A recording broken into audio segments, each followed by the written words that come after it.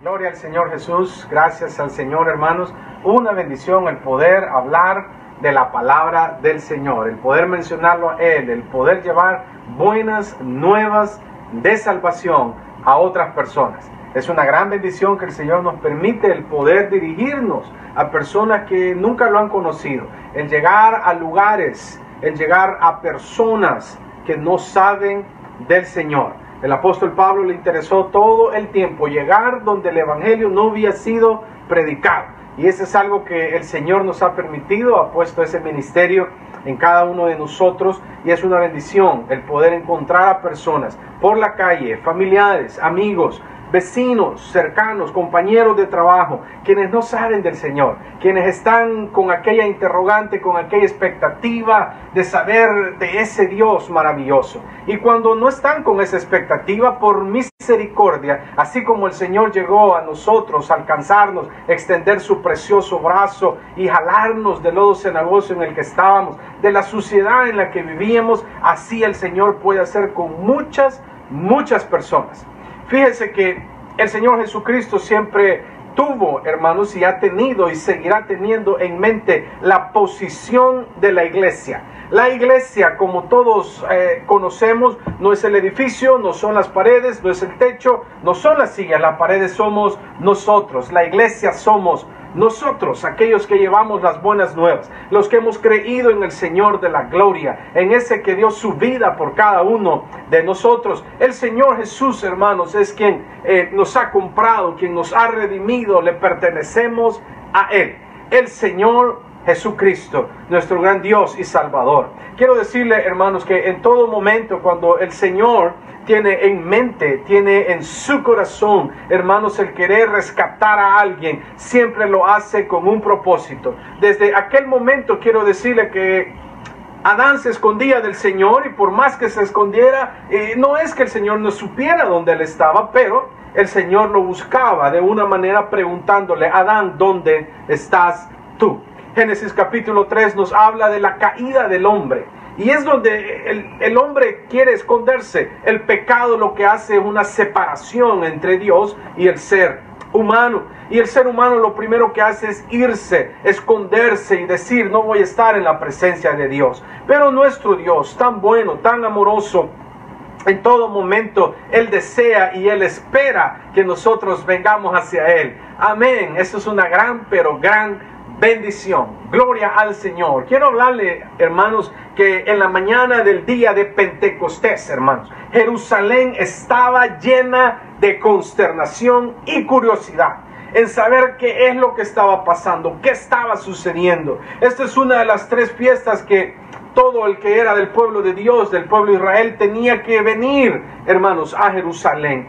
Quiero decirle, hermanos, que hoy en día también nosotros tenemos que venir a ese Jerusalén espiritual, es decir, a tener un encuentro con el Dios de la gloria.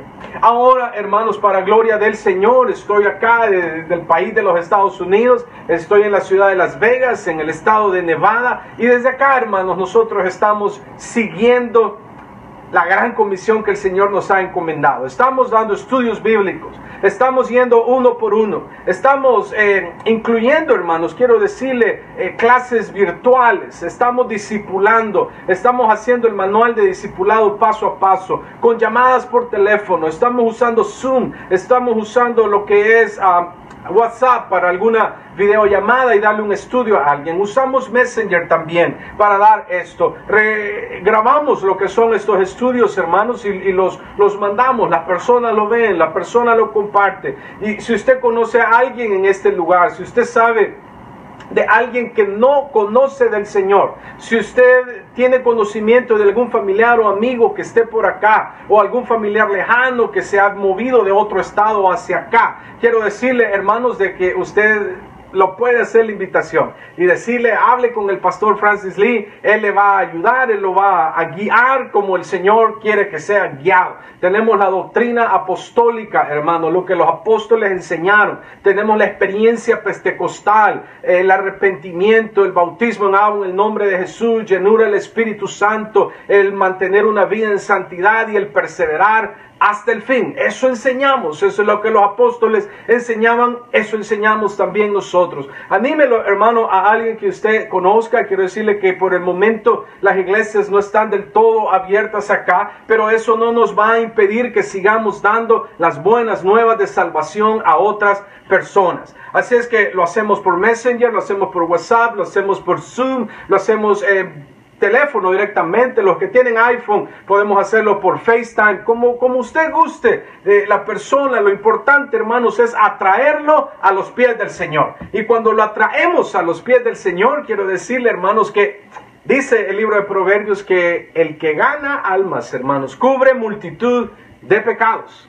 Gloria al Dios, el que gana almas es de sabios. Gloria al Señor. Ayúdanos usted y nosotros también ayudamos y colaboramos en llevar las buenas nuevas de salvación. Entrando en sí a lo que es el tema, quiero decirle que en el día de Pentecostés, hermanos, Jerusalén estaba llena de consternación y de curiosidad. Habían transcurrido 7 semanas desde la conmovedora crucifixión del Señor Jesucristo. Las versiones del Evangelio, Mateo, Marcos, Lucas y Juan, todos nos hablan de la vida, de la crucifixión, de la muerte, de la sepultura y de la resurrección de ese Dios todo maravilloso que venció a la muerte. Habían transcurrido ya estas 7 semanas de ese conmovedor evento allá, hermanos, que algunos habían creído que Jesús era el Mesías y que los liberaría, hermanos, a ellos del yugo romano. Pero la muerte lo que hizo fue traer trizas esas esperanzas, y las personas dijeron, oh, este no era el libertador, oh, quizás era otro. El Señor mismo les había dicho, hermanos, a Zorobabel, no es con espada ni con ejército, sino con mi Santo Espíritu. Y ahora el Señor estaba dando una cátedra, le estaba enseñando a ellos, diciéndoles, no, Pedro, ¿sabes qué? Guarda esa espada, y hace un milagro en ese momento y pone la oreja de Malco nuevamente, hermanos. Quiero decirle que el Señor decía en todo momento, ama a tus enemigos,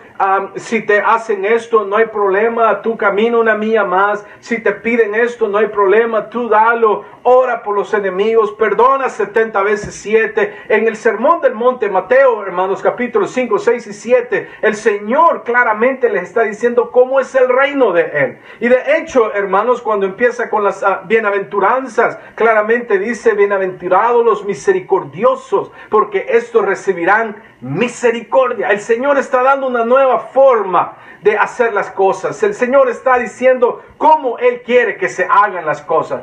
Cuando ven el cuerpo de Él crucificado, cuando lo ven muerto, el cuerpo, escuche bien, hermanos, muchas personas se desilusionaron. Incluso los seguidores anónimos, José de Sirene, Nicodemo, hermanos, todos estos quedan como perplejos, no saben lo que pasa. Los discípulos escondidos, pero el Señor les había dado una promesa. Él les había dicho, recibiréis poder cuando venga sobre vosotros el Espíritu Santo, y me seréis testigos en Jerusalén, toda Judea, Samaria y hasta lo último de la tierra. Y ellos tenían que hacer nada más algo. Ellos lo que tenían era esperar la promesa del Padre. Jesús les había dicho, no os dejaré huérfanos, no los dejaré solos. Les había prometido, Mateo 28, 20, estaré con vosotros todos los días hasta el fin. El Señor les había dicho claramente a ellos, hermanos, no los dejaré, no los desampararé. Promesas que el Señor en el Antiguo Testamento había dado al pueblo de Israel. Ahora Jesús se las decía claramente a los discípulos y a todos los que creían en Él. Ese día, hermanos, por la obediencia de ellos llegó. Ese día llegó el día de Pentecostés. Hechos capítulo 2, versos del 1 al 4, hermanos, es como dice de la siguiente manera. Cuando llegó el día de Pentecostés estaban todos unánimes juntos, y de repente vino del cielo un estruendo como de un viento recio que soplaba, el cual llenó toda la casa donde estaban sentados, y se les aparecieron lenguas repartidas como de fuego, asentándose sobre cada uno de ellos, y fueron todos llenos del Espíritu Santo. Y comenzaron a hablar en otras lenguas, según el Espíritu les daba que hablasen. Gloria al Señor. La historia que circulaba en esos días hablaba acerca de la resurrección de entre los muertos. Las autoridades religiosas se burlaban de la idea y la negaban. Pero los discípulos de Jesús no tenían ninguna duda de esta verdad. Ellos habían estudiado, hermanos, a los pies del Señor. Ellos habían comido con Él. Ellos habían caminado con el Señor. Ellos habían recibido instrucción directamente del Señor, del Dios Todopoderoso, de ese Dios manifestado ahora en carne, haciendo milagros en medio de ellos. Ahora el Señor estaba con ellos, enseñándoles, y ellos estaban aprendiendo. Habían estudiado con Él. Ellos lo habían visto y habían hablado con Él, incluso después de la resurrección. Él les dijo a los apóstoles y a otros discípulos que esperaran en Jerusalén hasta que recibieran poder de lo alto. Y ahora ellos estaban en la ciudad esperando el poder de lo alto. Sucedieron cosas maravillosas. Los discípulos se habían reunido para celebrar, hermanos, esta fiesta anual de Pentecostés. Solamente el sonido impresionante de ese viento fuerte que llenó todo el lugar donde ellos estaban, lo que parecía ser pequeñas llamas de fuego, se posaron sobre las cabezas de ellos. Las personas quedaron pero sorprendidas, estupefactas, hermanos, atraídas por los eventos milagrosos que estaban sucediendo. Escuchaban a los apóstoles hablar en otras lenguas y decían: ¿cómo es posible? Está hablando lo mismo que yo hablo, yo lo entiendo. ¿Cómo es posible? Algunos se burlaron, lógicamente, y dijeron: están llenos de mosto, estos están borrachos. A lo cual, hermanos, Pedro dice, su Biblia, hermanos, la mía, claramente tiene un título ahí, hermanos, que dice: primer discurso de Pedro. Pedro cita a Joel capítulo 2 verso 28 diciendo: en los postreros días, dice Dios, derramaré de mi espíritu sobre toda carne. Y empieza a cumplirse esa profecía de Joel en ese momento. Por inspiración divina, hermanos, Pedro se levantó, habló, hermanos, con poder, porque ya estaba lleno él del Espíritu Santo del Señor. Y en su sermón él explicó el profundo significado de lo que estaba ocurriendo en ese momento. Fue el sermón que Pedro dio el que dio el inicio, el comienzo a la iglesia. Tocó tanto la mente de estas personas, tocó el corazón de ellos, que terminaron preguntando, diciendo: varones, hermanos, ¿qué haremos? A lo cual Pedro, por que ya estaba lleno el Espíritu Santo, ya tenía la respuesta a esa pregunta, diciendo: Pedro les dijo: arrepentíos y bautícese cada uno de vosotros en el nombre de Jesucristo para el perdón de los pecados, y recibiréis el don del Espíritu Santo. Aleluya. Ellos dijeron: hagámoslo. Y la misma palabra de Dios, usted sigue leyendo, hermano, dice que ese día se añadieron como 3,000 personas aproximadamente. Él explicó eso. Fue el sermón de Pedro, hermanos, el que atrajo. Pero no era Pedro en sí hablando. Recuerden, hermanos, que no era la sombra de Pedro haciendo los milagros, sino que era el poder del Espíritu Santo del Señor haciendo esos milagros. Era el poder del Señor quien había puesto esas palabras en Pedro para que atrajera personas hacia el Señor Jesucristo. Nada estaba sucediendo por casualidad. Nada estaba sucediendo porque Pedro quería. Lo más probable es que Pedro, hermanos, no hubiera querido hacer ese trabajo, pero el Señor lo guió por medio del poder del Espíritu Santo. Pero Pedro explica ciertas cosas y nosotros podemos aprender de las cosas que Pedro explica. Número 1, fíjese usted bien, hermanos, Dios había derramado su Espíritu Santo en la iglesia. El sonido del viento, las lenguas de fuego y los idiomas extranjeros eran manifestaciones del don que Dios les estaba dando a los siervos de Él, a los que Él había escogido, a los que Él iba a usar para que llevaran su nombre a muchas otras personas. Que no se quedaran ellos nada más con ese nombre, que no se quedaran ellos nada más con esa bendición, que no se quedaran ellos nada más conociendo a ese Dios único y verdadero, a ese Dios todopoderoso, creador del cielo, la tierra y el mar. No, la comisión era para que ellos fueran a otros, utilizaran todos los medios posibles que ellos tuvieran en ese momento, y si no lo sabía, el Señor, creador creaba nuevos medios, Él es el creador de todo. Ellos tenían que ir a otros lugares, ellos tenían que hablar a otras personas, ellos no podían seguir siendo y haciendo lo que ellos estaban acostumbrados a hacer. Ellos ahora tenían el poder de lo alto del Señor. Ese don que el Señor da a sus siervos. Jesús había dicho anteriormente que el Espíritu Santo estaba con sus discípulos, pero que más tarde estaría dentro de ellos. Jesús les dice en Juan capítulo 14, porque ahorita estoy con vosotros, pero luego estaré en vosotros. Es decir, dentro de ellos, en la manifestación de Espíritu, para inspirarlos, para guiarlos, para decirles lo bueno, lo malo, a dónde ir, por dónde cruzar, por dónde seguir la dirección derecha, por lo que fuera, por medio del Espíritu Santo. Él los guiará a toda verdad y justicia. Jesús les había dicho con anticipación que el Espíritu Santo les revelaría y les recordaría las verdades espirituales, los consolaría, los fortalecería. De hecho, solo cuando una persona recibe y es guiada por el Espíritu Santo con la evidencia de hablar en nuevas lenguas, puede ser considerado como un verdadero cristiano, un verdadero seguidor del Señor Jesucristo. Si usted no ha sido bautizado en agua, en el nombre de Jesús, si usted no ha venido al arrepentimiento, si usted no ha creído en Él, como Marcos 16 dice, el que creyere, pero también agrega, y fuere bautizado, este será salvo, mas el que no creyere será condenado. Si usted ha creído en el Señor, si usted se ha bautizado en el nombre del Señor, si usted ha recibido la llenura del Espíritu Santo, si usted sigue una vida en santidad, si usted persevera hasta el fin, si no que dice, ya no puedo ir a la iglesia está cerrada, la iglesia es usted. En estos días, en este momento, sintonice, ponga los live streaming de su pastor, véalo, recibe instrucción, agarre su Biblia, haga un devocional en casa.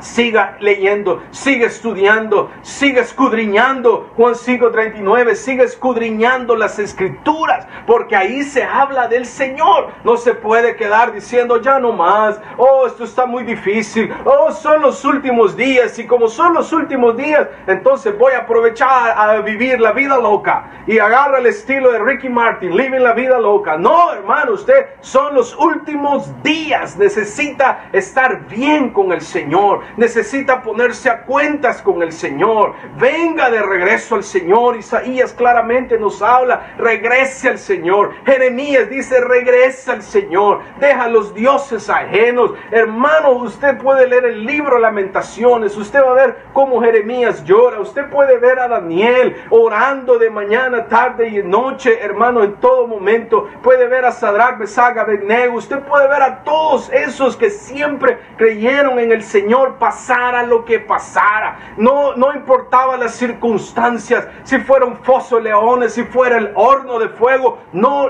importaba. Ellos no negaban al Dios de la gloria, ese Dios que los había liberado de Egipto, entendiendo a Egipto en estos días como una representación del pecado o una representación de volver al pasado. Quiero decirle, hermanos, que usted tiene una oportunidad muy grande en este momento. Su familia puede ser rescatada, su familia puede ser, hermanos, traída a la salvación, puede venir al conocimiento de la verdad, del único nombre que es sobre todo nombre, sea el nombre que usted quiera mencionar, sea el nombre que usted traiga enfrente. Hay un nombre que es sobre todo nombre. En el nombre de Jesús se doblará toda rodilla y toda lengua va a confesar que Jesús es el Señor. Amén a eso. Gloria al Señor. Pedro explica la segunda parte. La salvación ahora está disponible para la iglesia. ¿Quién es la iglesia? Recuerde, Juan 1:11 dice, los suyos vino y los suyos no le recibieron. Pero también sigue diciendo, hermanos, algo muy maravilloso. A todos los que han creído en su nombre, les ha dado la potestad de ser hechos hijos de Dios. Si usted es un hijo de Dios, si usted ha creído en el Señor, usted tiene la invocación del nombre de Jesús en su vida, usted es parte de esa iglesia. Y por medio de la muerte del Señor, hermanos, y su resurrección, Pedro cita a David en un salmo profético. Y Pedro, hermanos, explicó el efecto de la muerte y resurrección de Cristo. Dice de la siguiente manera, porque David, hermanos, dice de él, está Pedro citando, Veía al Señor siempre delante de mí, porque no dejarás mi alma en el Hades, ni permitirás que tu santo vea corrupción. Me hiciste conocer los caminos de la vida. Hermano, eso es lo que Pedro está citando que David dijo en ese momento. La resurrección del Señor Jesucristo abrió el camino, hermanos, para la resurrección de los muertos, para aquellos que son de Cristo. Yo no sé si usted recuerda eso, hermanos, pero los muertos en Cristo resucitarán primero. ¿A qué se refiere? A todos aquellos que creyeron en el Señor, a todos aquellos que pasaron por la sepultura, hermanos, en las aguas, a los que mataron al viejo hombre, a los que resucitan en una nueva persona y la nueva vida en Cristo. Porque así como en Adán todos mueren, también en Cristo todos serán vivificados, dice 1 Corintios 15, 22. La maravillosa promesa de la resurrección a la vida junto con la fundación de la iglesia había sido abierta para todos aquellos que el Padre llamara. Amén. Y el Señor le está llamando a usted. Cuando alguien le regala una Biblia, cuando alguien le da un versículo bíblico, cuando alguien le manda un texto con una porción bíblica, cuando escucha una canción, oye, hermano, yo estoy fascinado de ver cómo las personas van a Google y escriben COVID-19, o escriben coronavirus, o escriben pandemia, o escriben quarantine o cuarentena, hermano, y usted se va a dar cuenta que lo primero que aparece son mensajes, sermones de la palabra de Dios. Lo primero que la gente encuentra cuando busca todo eso en Google es la palabra de Dios. Es personas, hermanos, es personas que están buscando de la palabra del Señor y están, gloria al Señor, están haciendo cosas maravillosas por medio de las redes sociales. Pedro cita a David, hermanos, en ese salmo profético. Número 3 dice, para recibir perdón y el Espíritu de Dios que abre el camino a la vida eterna, debemos arrepentirnos, ser bautizados y vivir una nueva forma de vida. El Señor Dios nos quiere que todos seamos salvos. Como lo dice 1 Timoteo 2:4, la vida eterna es un don gratuito de parte del Señor, pero Dios requiere que cumplamos ciertos requisitos para poder recibir ese don gratuito. Las condiciones de Dios, hermanos, las condiciones que Él está poniendo, quiero decirle, hermanos, que Él pone son fáciles: arrepentimiento, creer en Él, cambio de vida. Es decir, yo no voy a seguir haciendo lo que antes hacía, yo no me voy a comportar de la misma manera. Si antes yo hablaba cosas feas, ya no las voy a hablar. Si antes mentía, ya no lo voy a hacer. Si antes hacía cosas inadecuadas, hoy ya no lo voy a hacer. Si antes robaba, dice el apóstol Pablo, ya no robe. Si antes tenía adulterio, fornicación, mentira, alguien tenía infidelidad, hoy no más, ya no vaya a hacer eso. Esa es la nueva vida en Cristo. También, hermanos, cuando nos arrepentimos y cambiamos nuestros caminos, nosotros podemos ser bautizados. Otra condición para la salvación: pasar al bautismo en agua en el nombre de Jesús. Luego recibiremos el don del Espíritu Santo de Dios, que nos da el poder para perseverar en el camino de Dios. Si usted no tiene el poder del Espíritu Santo, fácilmente, hermanos, usted va a terminar dejando el camino bueno del Señor. Las promesas de Dios, quiero decirle, número 4, se extiende a los hijos de aquellos que Él llama a través de los tiempos. Como lo dice Hechos 2, versículo 39. Yo quiero leerle ese versículo, hermanos. Dice de la siguiente manera. Fíjense muy bien, hermanos, porque para vosotros es la promesa, y para vuestros hijos, y para todos los que están lejos, para cuantos el Señor nuestro Dios llamare. Es decir, hermanos, que no solo es para mí, es también para mis hijos, es también para mis futuras generaciones, es también para los hijos de mis hijos y los hijos de mis hijos, y para todos los que el Señor llamare. Así es que si usted entrega su vida al Señor, hermanos, quiero decirle que usted está muy, pero muy bendecido. Usted va a recibir muchas cosas de parte del Señor. Dentro de ellas, la principal de todas, la salvación. Mientras usted no tenga salvación, puede tener todo. Yo siempre doy el ejemplo del $1,000,000. Usted puede tener $1,000,000 en su cuenta de banco, pero usted no tiene la salvación, usted no tiene nada. Usted no va a llevar ese $1,000,000 a la tumba. Usted no va a llevar eso, hermano. Entonces usted necesita más que $1,000,000. Usted necesita la salvación. Y la salvación viene dada por medio del Señor Jesucristo, por creer en Él, por arrepentirse, por bautizarse en su nombre, por entregar su vida, por ser lleno del Espíritu Santo, por mantener su vida en santidad y por perseverar hasta el fin. Número 4, hermanos, las promesas de Dios se extienden a los hijos de aquellos que Él llama. Yo no sé si a usted eso le emociona. A mí me emociona, hermanos, saber que mis hijos van a estar llenos del Espíritu Santo siempre. Yo tengo una niña, hermanos, que nació ya en la iglesia, y cuando usted la lleva a la iglesia no tiene problemas en los oídos, porque esa niña nació en la iglesia, oye la música en la iglesia y nunca dice qué ruido, qué feo, qué fuerte, qué bulla. No, porque lo goza, porque está llena del Espíritu Santo. También ella, para gloria de Dios, mis 3 hijos, hermanos, están bautizados en el nombre poderoso de Jesús. Mi esposa, mis hermanos, mis padres, mis sobrinos, gloria al Señor. Pero hay mucho todavía que no hemos llegado, que no hemos alcanzado. Hay familiares aún cercanos o lejanos, y necesitamos seguir anunciando las buenas nuevas de salvación. No nos podemos quedar y decir, yo ya soy salvo, oh magnífico, qué bueno, solo para mí. ¿Y qué pasa al vecino al lado? ¿Qué sucede con el compañero de trabajo? ¿Qué pasa con aquella persona que usted le llama, oh, tú eres mi BF?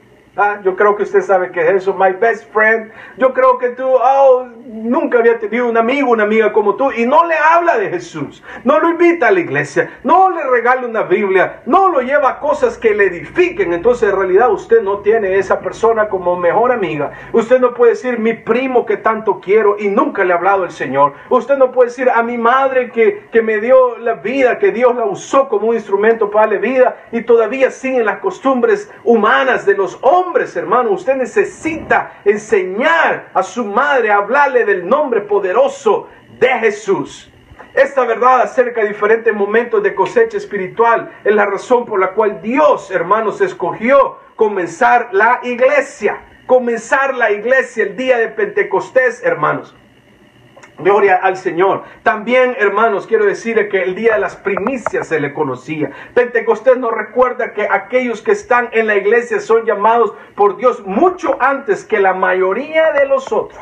La mayoría de personas será llamada por Dios y sus mentes serán abiertas a su verdad, hermanos, en el momento de la resurrección, cuando todos los que están en los sepulcros oirán su voz. Solo entonces la mayoría llegará a conocer al Dios único y verdadero. Yo quiero animarlo, hermanos, que usted no se quede nada más con eso. Usted necesita mucho más. Los cristianos, número 6, deben tener cuidado de no ser asimilados por esta perversa generación.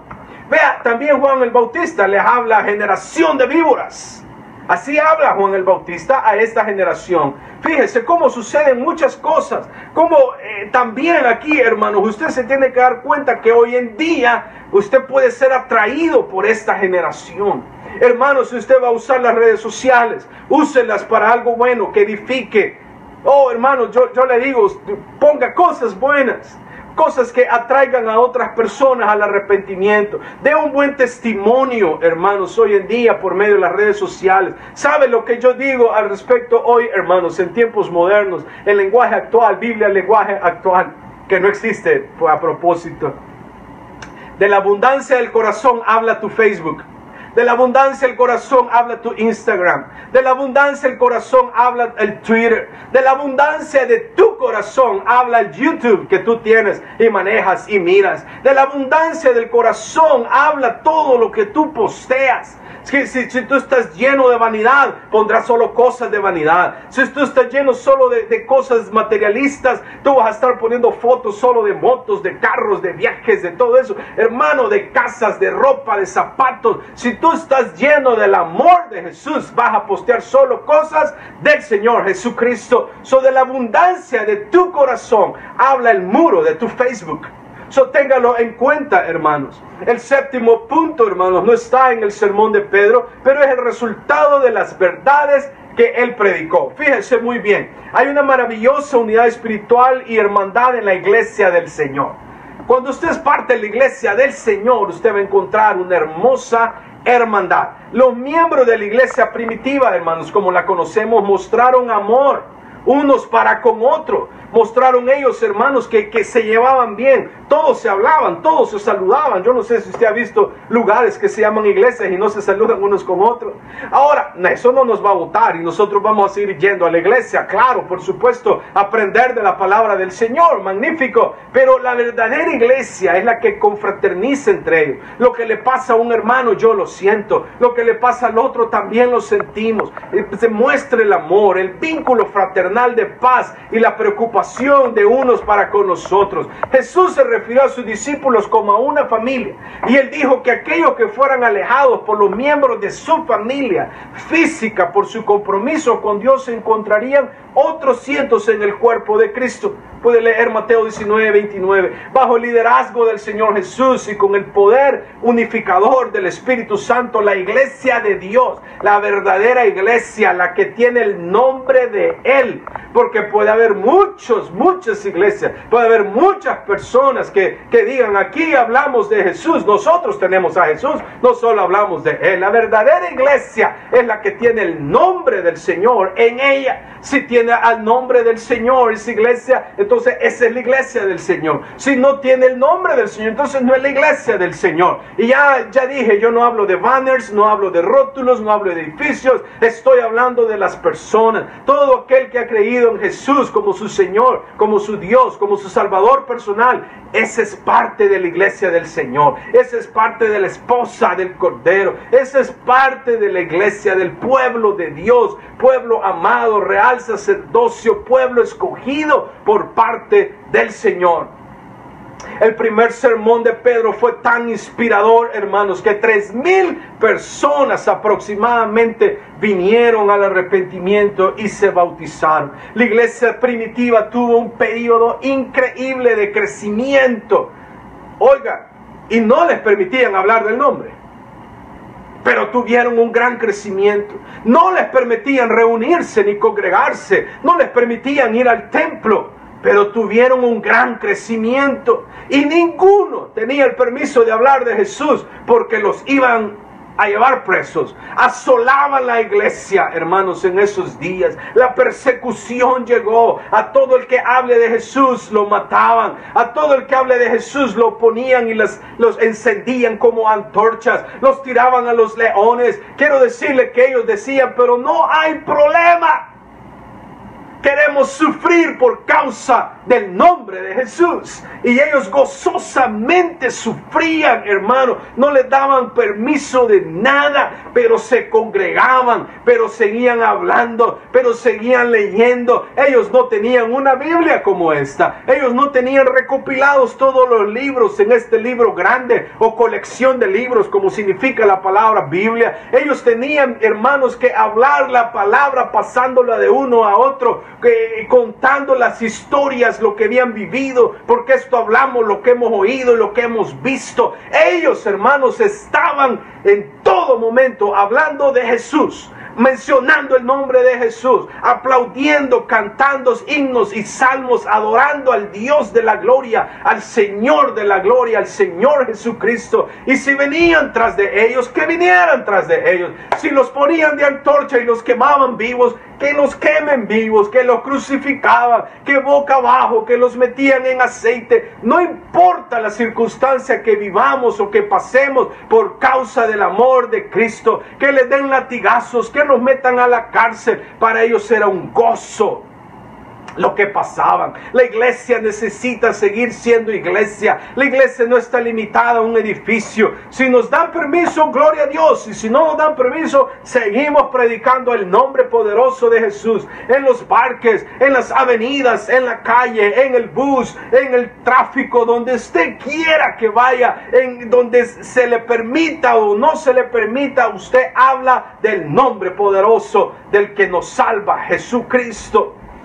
Quiero decirle, hermanos, que el primer sermón de Pedro, ese día de Jerusalén consternado, en el primer sermón de él, hermanos, se da el plan de salvación. Arrepentimiento, bautismo en agua y unión del Espíritu Santo, y debemos de agregar siempre a eso, vivir una vida en santidad y mantenernos hasta el fin, es decir, perseverar, como el Señor lo dice en Mateo capítulo 24, perseverar hasta el fin, el que persevere hasta el fin. Quiero decirles que el Señor está con nosotros, el Señor nunca nos ha dejado. Todo esto que está pasando Él lo sabe, Él tiene conocimiento, Él tiene el control. No tiene el control las autoridades, es el Dios de la gloria quien tiene el control. Él tiene un tiempo para todo, Él sabe el inicio, Él sabe el fin. Claramente lo dice Apocalipsis 1:8, yo soy el alfa y el omega, el principio y el fin, dice el Señor. ¿Quién es? ¿Quién era? ¿Quién ha de venir? El Todopoderoso. Quiero decirle que Él le pone fecha. Él le dijo a Abraham que iban a ir, hermanos, de esclavos a Egipto, y le dio la cantidad, 400 años de esclavos más 30 que estuvieron, total 430. Él claramente le dijo a Jeremías 70 años en cautiverio a Babilonia. Nadie puso la fecha, no fueron los babilónicos, no fueron los egipcios, no era Faraón, era Dios quien había puesto la cantidad. El Señor sabe el inicio, Él sabe el fin, Él sabe el tiempo que dura la alegría, Él sabe el tiempo que dura la tristeza. Él es el alfa y la omega, el principio y el fin. Para Él nada es imposible, es el Todopoderoso. Yo lo animo a usted en que crea en las promesas del Señor, en que usted esté aferrado a las promesas. Usted sabe cuando el Señor, hermanos, va a hacer algo a favor de su pueblo. Él lo está haciendo. Yo sé que todo el mundo canta y le gusta esa alabanza hoy en día, y aunque ya tiene sus días de estar sonando, pero le gusta. Oh, Waymaker, y todo el mundo dice, aunque no pueda verse, que está sobrando. Oh, lo canta, créalo. Antes de cantarlo, tiene que creerlo. Aunque no pueda ver, sé que está obrando. Mi condición actual pueda que no sea muy buena, pueda que no esté durmiendo adecuadamente, pueda que no tenga la salud adecuada, pueda que no tenga las finanzas adecuadas, pueda que esté sucediendo algo malo en el trabajo. Sea cual sea la circunstancia, si usted canta, se atreve a cantar, a corear, a tararear eso, créalo. Aunque no pueda ver, sé que está obrando. Y el Señor siempre sigue obrando. El silencio de Él significa que Él está obrando en todo momento. Él nunca descansa, Él es inmutable, Él no cambia, Él es fiel, aun así nosotros seamos infieles. Él permanece fiel. Aleluya, gloria al Señor Jesucristo, hermano. Quiero desearle, hermanos, que la paz, la gracia y la bendición de Dios estén de continuo en sus vidas. Que no piense que el mundo está ganando. El Dios de la gloria tiene control de todo, Él está ganando. Quiero invitarlo a que cierre sus ojos y vamos a hacer una oración especial. Señor Jesús, gracias por el amor que nos das. Gracias, Señor, que a pesar de las múltiples veces que nos equivocamos y que cometemos errores, tú con tu amor, con tu bondad, con tu misericordia, siempre nos ayudas, Señor. Bendiga, Señor, a cada uno, Señor, de los que estamos escuchándote. Señor, ponga su mano de poder y ensanche nuestro territorio en todo momento, Señor. Que su mano de poder esté con nosotros, abriendo puertas, cerrando otras que nos convienen, deteniendo cualquier problema, defendiéndonos, Señor, y también para exhortarnos y corregirnos. Señor de la gloria, te damos la alabanza y la adoración en todo momento. Hermanos, que el Señor le bendiga. Hermanos, no se olvide, comparta esto, transmítalo. Queremos formar un buen grupo en este lugar de personas que creen en el nombre de Jesús. Que el Señor Jesucristo le bendiga.